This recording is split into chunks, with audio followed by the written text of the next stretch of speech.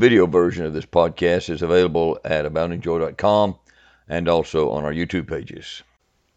Hey, my name's Steve Hall, and I want to thank you for joining our Bible study today.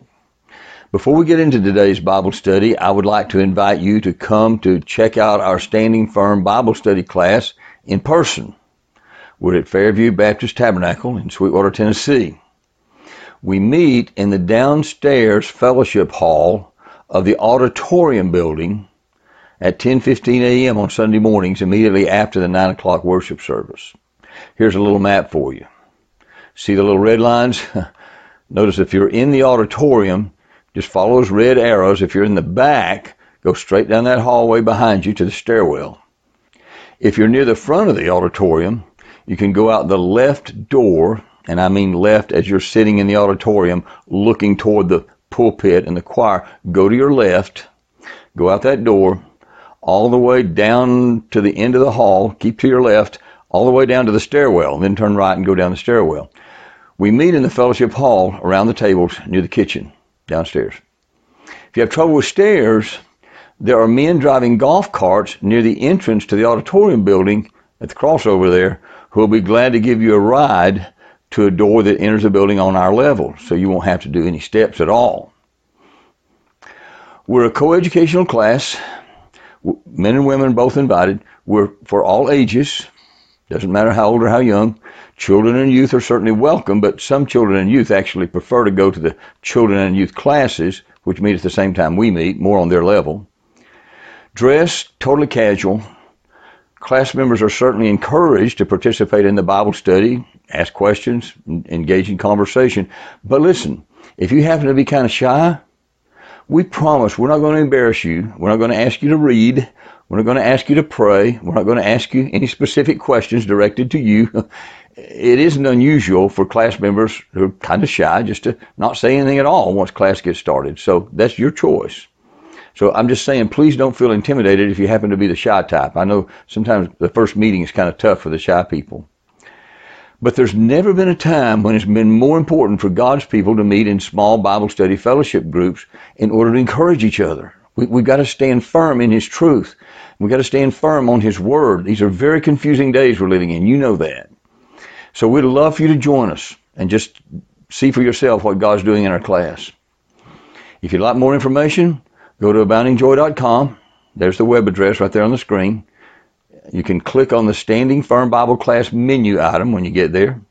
You may want to hit pause right now or do a screen save to make sure you get the spelling right, but you can learn more information about us there.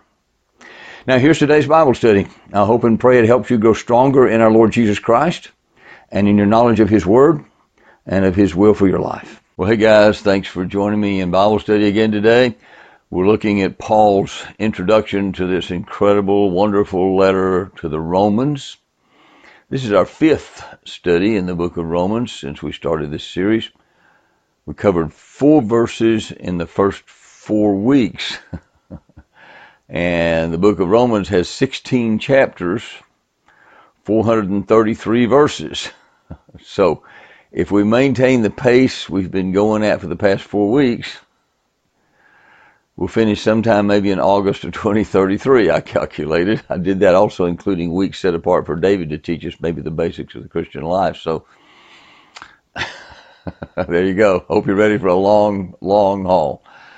I really don't think we're going to keep moving so slowly through the entire book as we have been, but we're not in a hurry, right? Why be in a hurry? There's no need to hurry. So let's read Paul's introduction again. That would be the first 7 verses of chapter 1, and today we're going to focus on verses 5, 6, and 7. Paul, a servant of Christ Jesus, called to be an apostle, set apart for the gospel of God, which He promised beforehand through His prophets in the Holy Scriptures concerning His Son, who was descended from David according to the flesh, and was declared to be the Son of God in power, according to the Spirit of holiness, by His resurrection from the dead, Jesus Christ our Lord, through whom we have received grace and apostleship to bring about the obedience of faith for the sake of His name among all the nations, including you, who are called to belong to Jesus Christ, to all those in Rome who are loved by God and called to be saints. Grace to you and peace from God our Father and the Lord Jesus Christ. Such incredible words, so full of incredible things. In verse 5, Paul uses for the very first time in this letter the word grace, through whom we have received grace. Now, if someone were to ask you to tell them what that word means, in other words, suppose someone's here from another country, I'm trying to learn this English language, I come across this new word, it's grace, can you explain it to me? What's this word mean?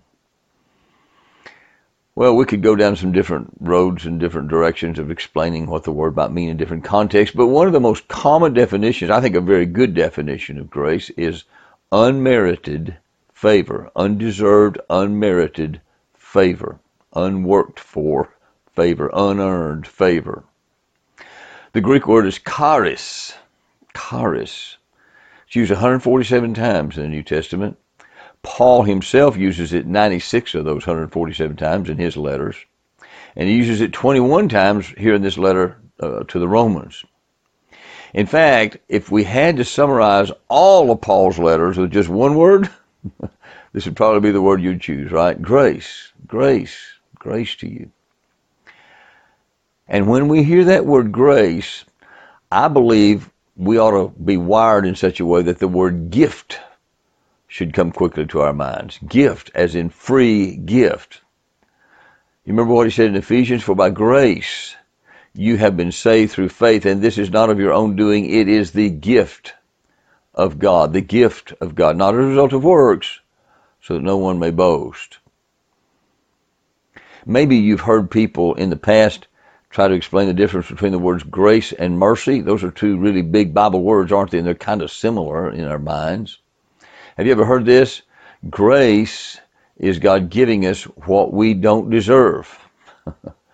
So it is by His grace that we have eternal life. We didn't deserve eternal life. It is by His grace we have forgiveness. We didn't deserve that.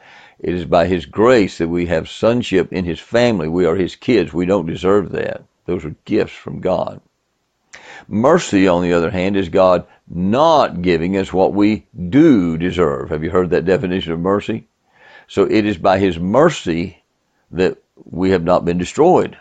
It is by His mercy that we don't have eternal death, hell, damnation. We deserve those things, but we don't get them because of His mercy.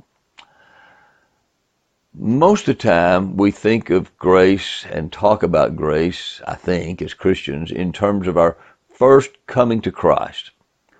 You know, one of our favorite verses that we use when we share the gospel is Ephesians 2, 8, and 9. I already shared that with you. For by grace you've been saved. We come to Christ through grace. It's not of our own doing. It's the gift of God, not as a result of works, so that no one may boast. They're wonderful words. We're saved by grace through faith. And we like to talk about that. We like to stress that. It's very important. We don't want to ever unstress it. We don't want to minimize it. It's not on the basis of our works. It's not on the basis of our efforts. It is a gift. And since it is a gift, there's really nothing we can do to deserve it or add to it. Do you understand what I'm saying? We just receive a gift, right? We receive God's goodness, God's gift, with an attitude of thanksgiving. Here's an illustration that may help with that a little bit. Suppose you have a special birthday coming up. And suppose you've got a friend, a human friend, who loves you so much that he wants to give you a fabulous gift. And so he works an extra job to make some extra money so he can buy you this incredible gift. He scrimps and he saves and he puts away his money. You may not have a human friend like this, but pretend. And he spends a ridiculous amount of money on this fabulous gift that he wants you to have. So finally the big day comes, your birthday, and he gathers you and your family and friends around and he unveils this spectacular gift for you.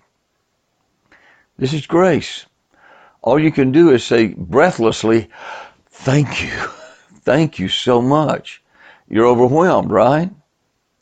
Wouldn't it be ridiculous if you said, wow, that's really nice. Here, let me help you out a little bit. Here's a couple of bucks to help pay for it. That would be an insult, wouldn't it? And that's kind of what we do to God when we say, Lord, I know you've given me this grace, but I also know I have to kind of earn this, right, with my good works. Our good works, He says, are like filthy rags? We can't earn our salvation. We can't earn God's grace. That's the very definition of grace. It is a gift. So we don't offer God anything to help pay for it. That's just silly when you think about it. We do live a life of good works, but they're not to pay for salvation. Our good works are a result of the salvation that's already been given to us as a gift. You get that, right? So, for example, going back to your friend, after receiving that lavish gift from your friend, you might find yourself, probably would find yourself, doing all you can to express your gratitude as the days and years go by. You'd be very grateful to that friend. In the same way, we live our lives in gratitude for God for what he did for us on the day we first trusted Jesus, when he gave us his grace.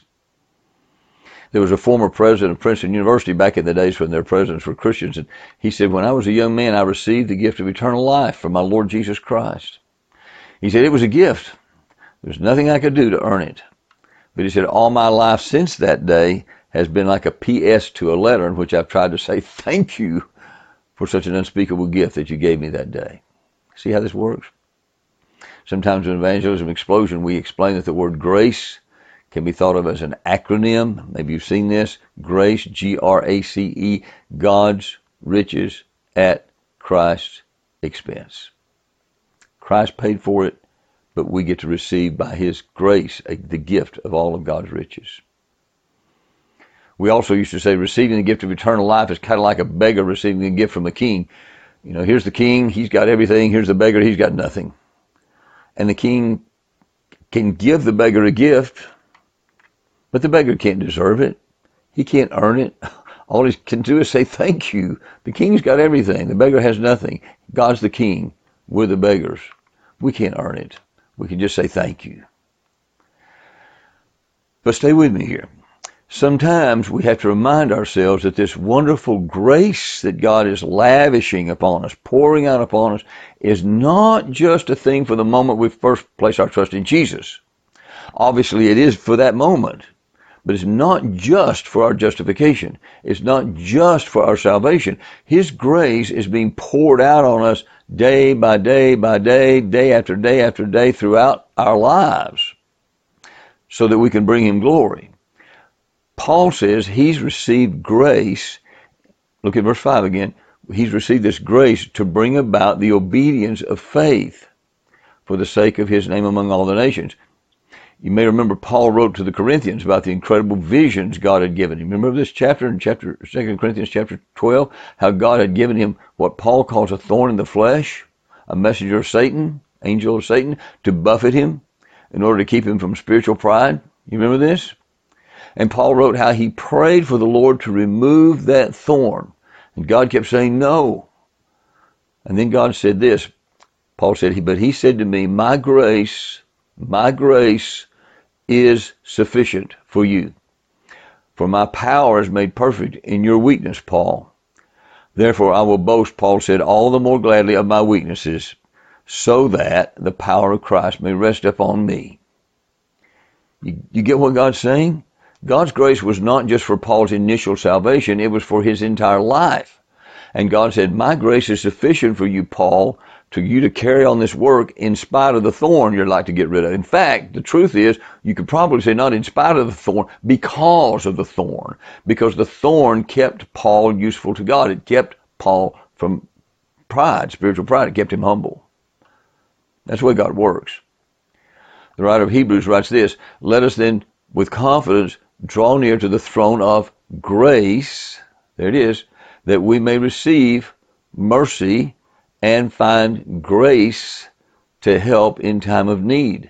That is an ongoing prayer for Christians. It's not just a prayer for salvation. It's not just a prayer for an initial conversion.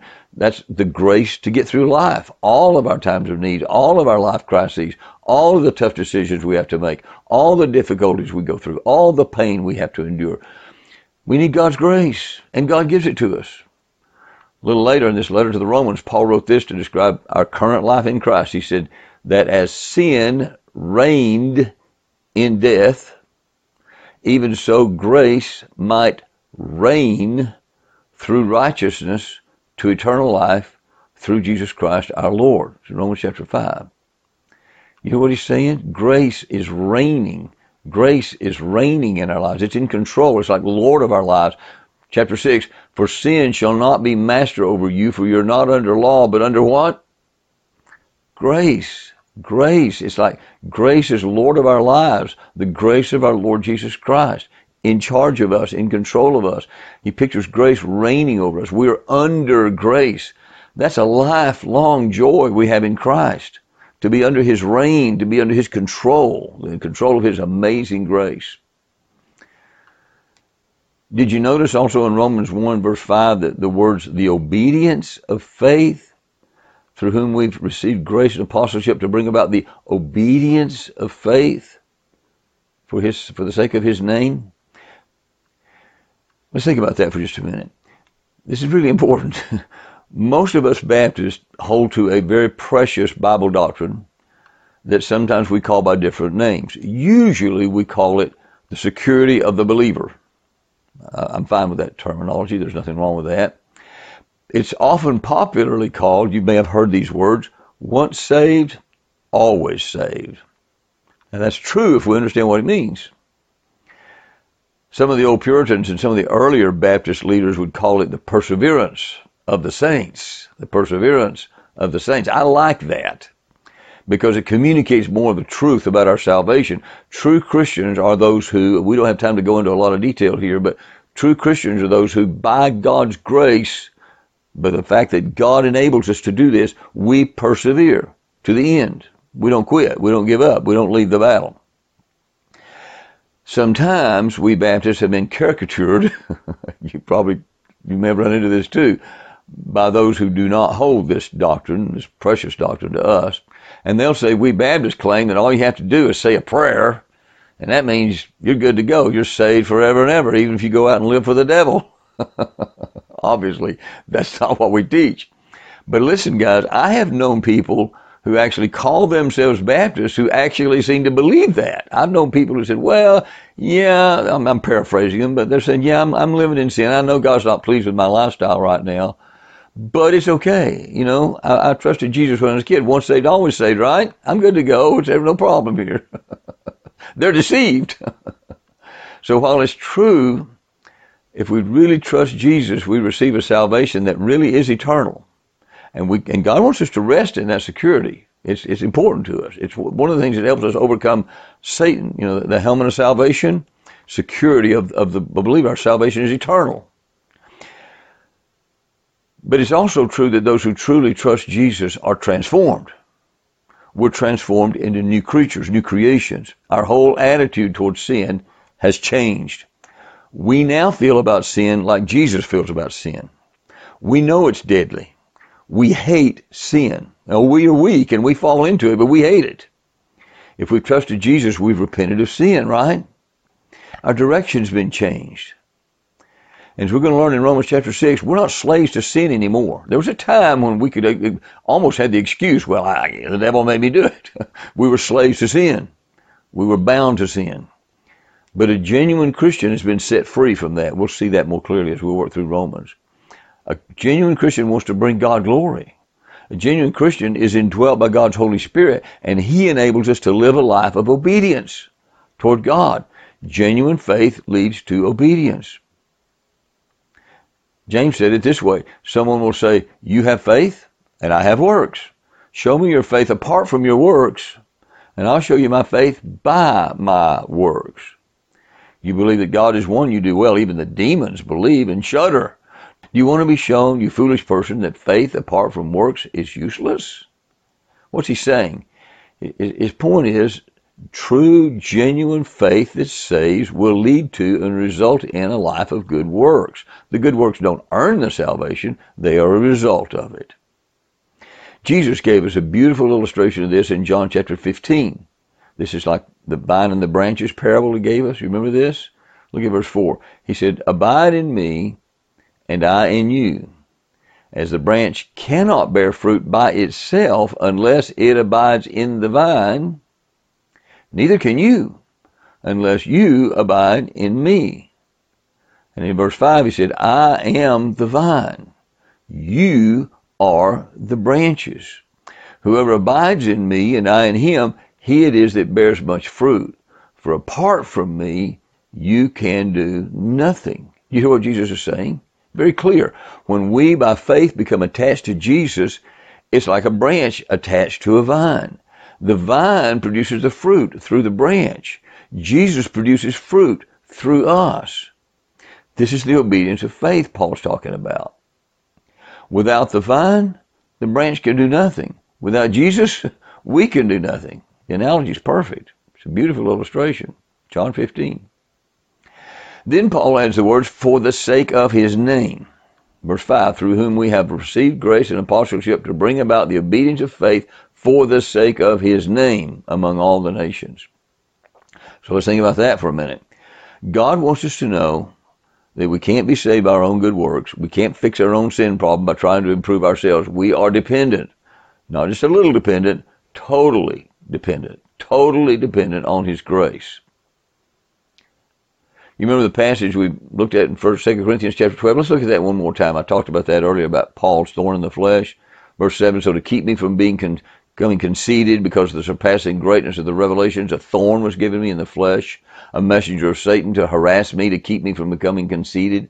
3 times I pleaded with the Lord about this, that it should leave me. But he said to me, my grace is sufficient for you, for my power is made perfect in weakness. Therefore, Paul said, I will boast all the more gladly of my weaknesses, so that the power of Christ may rest upon me. Now, I wanted you to see and hear those words. We talked about that earlier, but I want you to make sure you hear what Paul's saying here. Paul tried to tell the Lord that he thought he himself would be much more effective in his ministry for the Lord if the Lord would just take away the thorn that kept him so weak. And the Lord says, you just don't understand, Paul. My strength is made perfect in your weakness.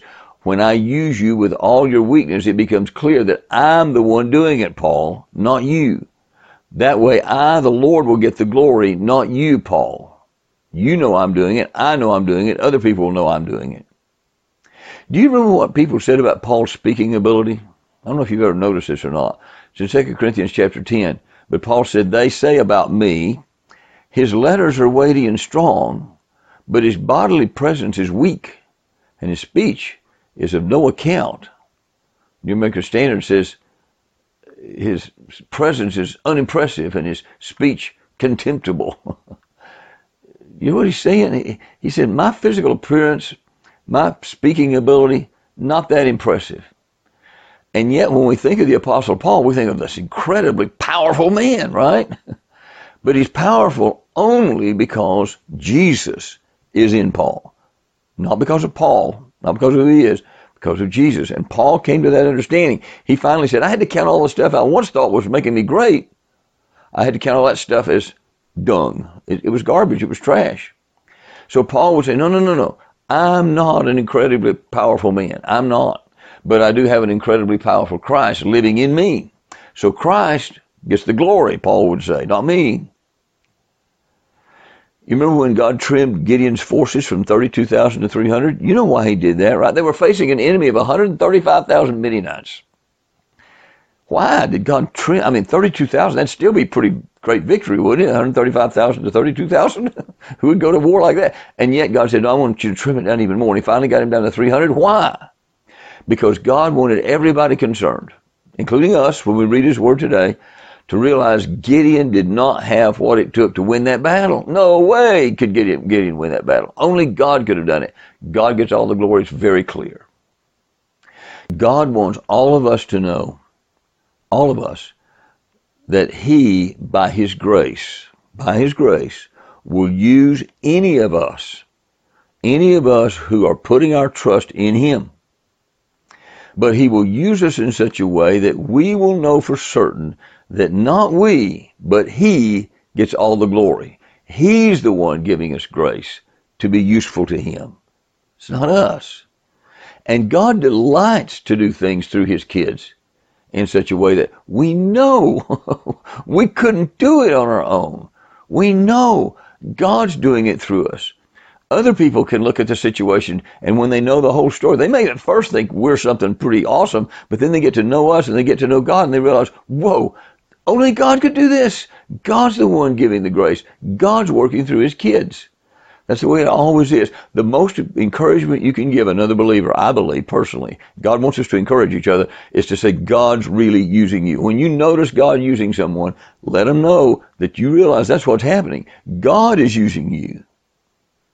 Give God the glory. Finally, in verse 5, notice this should be done among all the nations. Did you see that? Through whom we have received grace and apostleship to bring about the obedience of faith for the sake of his name among all the nations. Among all the nations. The Greek word is ethnos, usually translated Gentiles in the New Testament. The point, of course, it's not just for Jews. Oh yes, God did choose the Jews to be his chosen people, but he chose them because he was going to use them to make his fame known abroad to all the nations. A lot of the Jews didn't get that very well, but that's why he chose them. Now look at verse 6. Including you who are called to belong to Jesus Christ, to all those in Rome who are loved by God and called to be saints. Grace to you and peace from God our Father and the Lord Jesus Christ. So in verse 5, when Paul talked about bringing about the obedience of faith for the sake of his name among all the nations, here in verse 6 he says that includes you Romans, you Gentiles in Rome. And he's using a really important word here. He uses it twice in verse 6 and 7 that we need to spend a little time on, I think.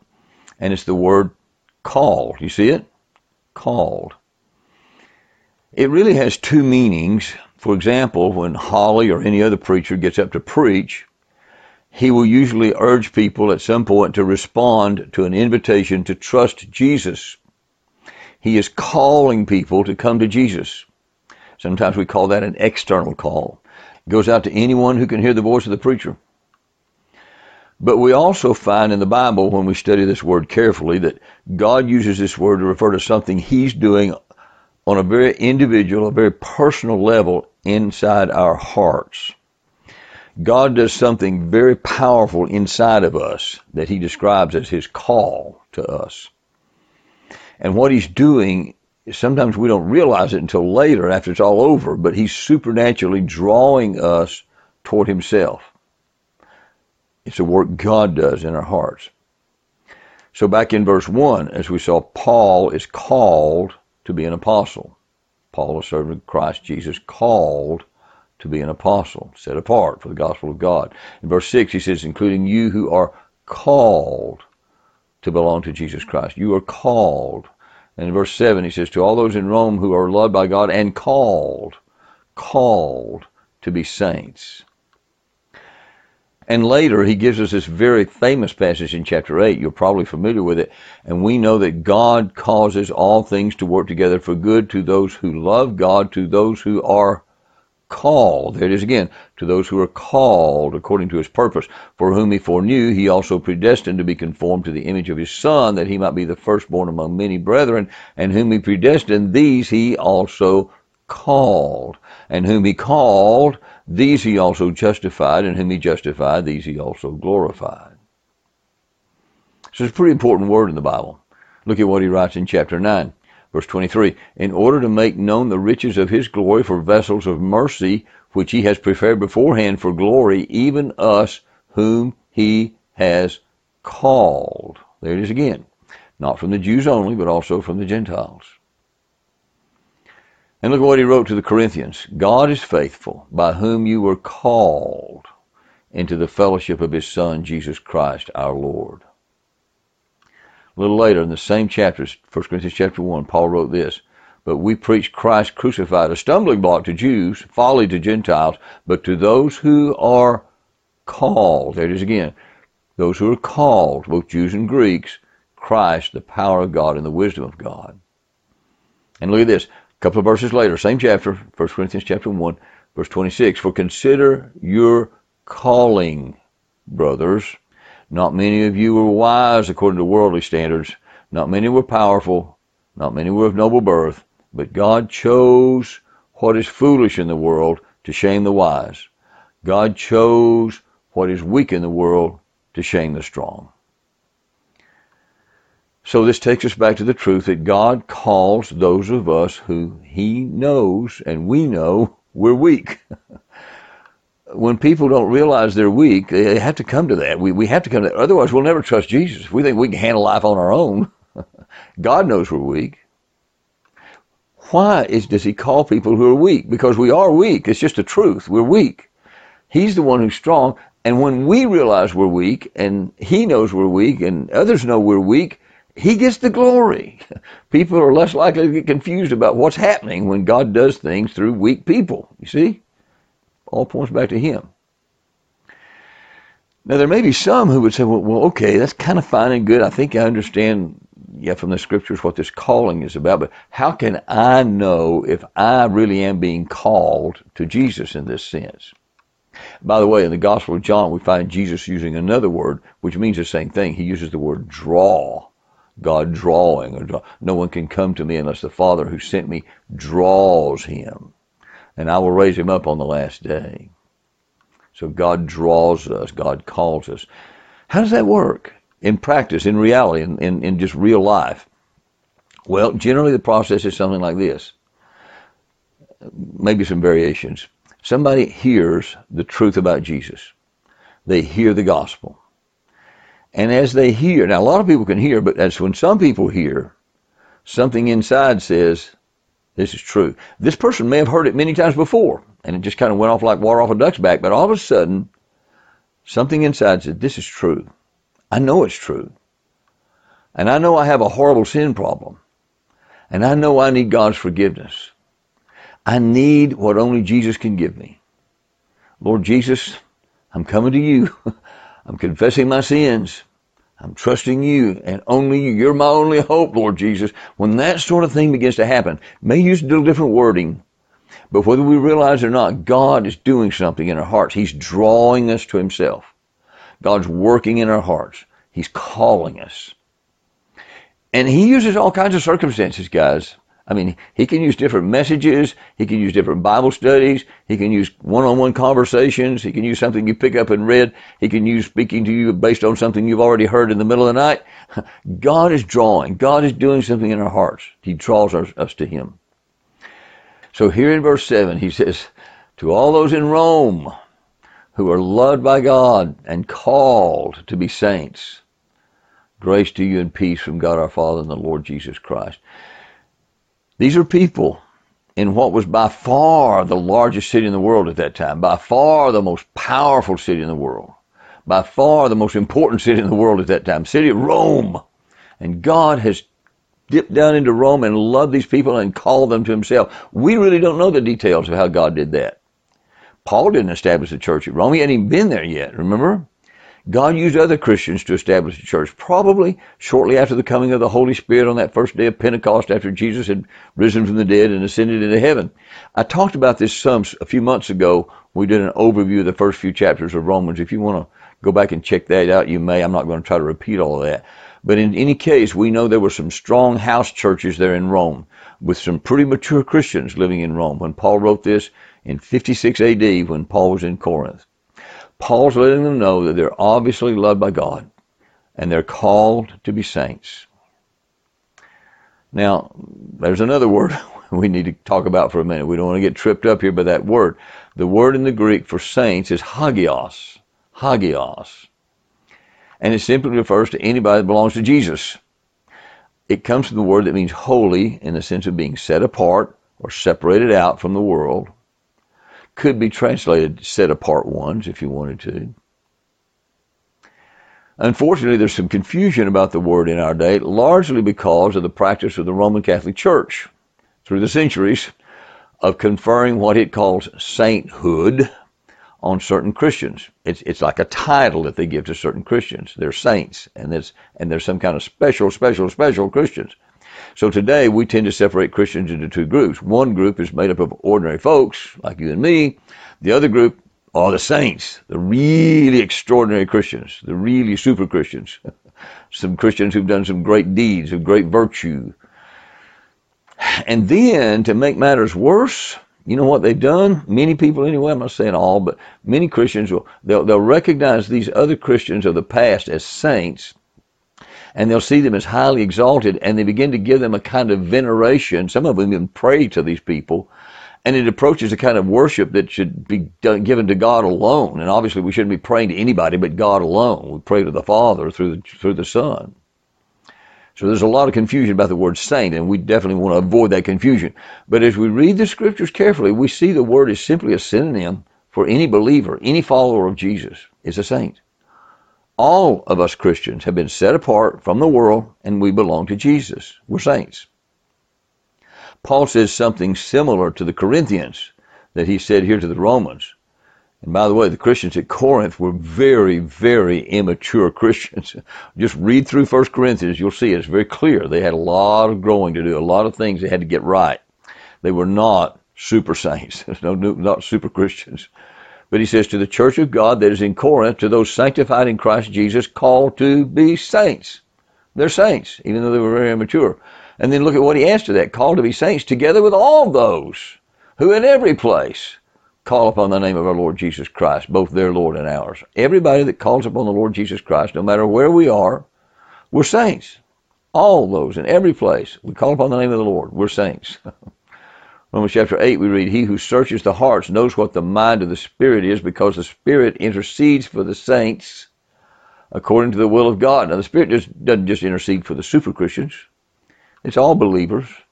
We're all saints. Well, finally, in verse 7, the last verse in this amazing introduction to the book of Romans, we have Paul's standard greeting. We see this in most all of his letters, I guess all of his letters, something similar to it. Grace to you and peace from God our Father and the Lord Jesus Christ. As I understand it, Greek-speaking people, and Greek, of course, was the common language all over the Roman Empire. Wherever you went, you'd find people who could speak Greek. They commonly greeted each other with the word grace. Jews commonly greeted each other with the word peace. You're probably familiar with that. You remember the Hebrew word for peace? Shalom. You may have heard Jewish people greet each other, shalom. So in a way, Paul is being gracious to both groups, to both Jews and Gentiles, using their customary greetings. But of course, Paul's a Christian, and he's writing to Christians, and these words have a lot more power and meaning than just being another variation of Gomer says, hey. He's not just saying, hey there, guys. No, this greeting is a prayer for these Roman Christians. Paul knows that both grace and peace are gifts from God. And he's praying that they will experience God's grace as they live out their lives. We've talked about that. And also the peace of God, which he tells us in another place, passes all understanding as they live out their lives. And this might be a good time to just briefly talk about the two different ways the word peace is used in the Bible. We need to make sure we understand the difference between these two ways. They're both very important. The Bible speaks of peace with God, and the Bible speaks of peace of God. In Romans chapter 5, Paul's going to write a little bit later from where we are here, therefore, since we have been justified by faith, we have peace with God through our Lord Jesus Christ. Peace with God. In verse 10 of chapter 5, he wrote this, for if while we were enemies, we were reconciled to God by the death of his Son, much more now that we are reconciled, we shall be saved by his life. The point I want to recognize there is that we were enemies.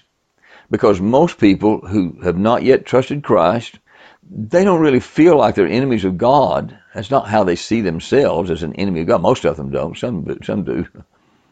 But in Romans chapter 8, he says, look, the mind that's set on the flesh, that is, unbelievers, is hostile to God.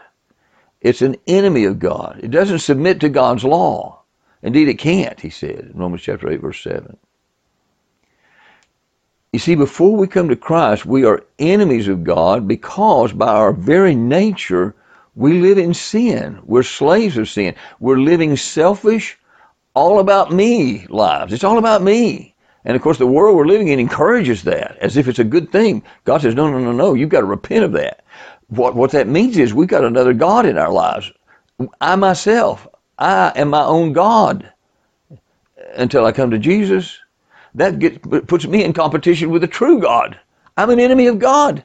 I'm trying to compete with him for godship, for lordship. It also makes me very foolish. And when the Spirit begins to work in my heart and helps me see who I am and begins to call me, I begin to realize I've been in rebellion against the true God. I need to be reconciled to the true God. I've been an enemy of God. That's what Jesus did for me on the cross. He paid for my sins so that through him I can be reconciled to God. I can have peace with God. We'll talk more about that when we get to chapter 5. But God also knows that this life for us is a lifelong war. He intended it to be that way because he's preparing us for eternity.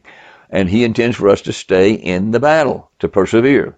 It's very easy for us in this war to be beset with anxieties and worries and fears and stress and discouragement and dread and depression. You want to fill in some more blanks? Because of our circumstances. And so over and over again, God says, look, I'm giving you my peace in the midst of that storm you're in the midst of those circumstances. The peace of God to resist that discouragement. So Jesus said, for example, these things I've spoken unto you, that in me you might have peace, the peace of God. In the world you shall have tribulation, but be of good cheer. I've overcome the world. And then Paul wrote this to the Philippians, do not be anxious about anything, but in everything by prayer and supplication with thanksgiving let your requests be made known to God. And look, the peace of God, which passes all understanding, will guard your hearts and your minds in Christ Jesus. So we come to Jesus for salvation because we need peace with God. And we come to Jesus over and over and over and over again after we've been justified, after salvation, because we realize we need the peace of God. And I think here in Romans chapter 1, he's primarily thinking about the peace of God. So he's saying, grace to you and peace, the peace of God that comes from God our Father and the Lord Jesus Christ. It's a wonderful prayer, isn't it? Let's pray for it right now. Father, thank you so much for this powerful passage of Scripture. Thank you for these powerful truths you're giving us here in this introduction to this awesome book of Romans. And Lord, we do pray that for ourselves. We pray that for our friends and family members. We pray that they may find grace to help in time of need, and that we may find grace. And Lord, that we may find your peace that passes all understanding. And Father, the people we love who don't even know you yet, may they find peace with you. May they realize they're at war with you. They're trying to be their own God, and they're throwing and flaunting themselves in your face. Lord, help them to realize that they need to repent. Draw them and call them, we pray, so that they can come to you. And I pray, Lord, that you grant them that peace with you, reconciled to you through Jesus. And then, Lord, for your believers, our brothers and sisters who are struggling with different kinds of problems and difficulties and pain, tribulations in this life, Lord, I pray you to help us all to find that peace that only you can give, the peace of God that passes understanding, your perfect peace, which the world can't give us, only Jesus. And Lord, we pray that we'll find that peace and just live in that peace and in that abundant, abounding grace that you're willing to pour out on us day by day as we walk through this life. Help us, Lord, to learn these lessons well, to keep our focus on you, to bring you lots of glory. We pray in Jesus' name. Amen.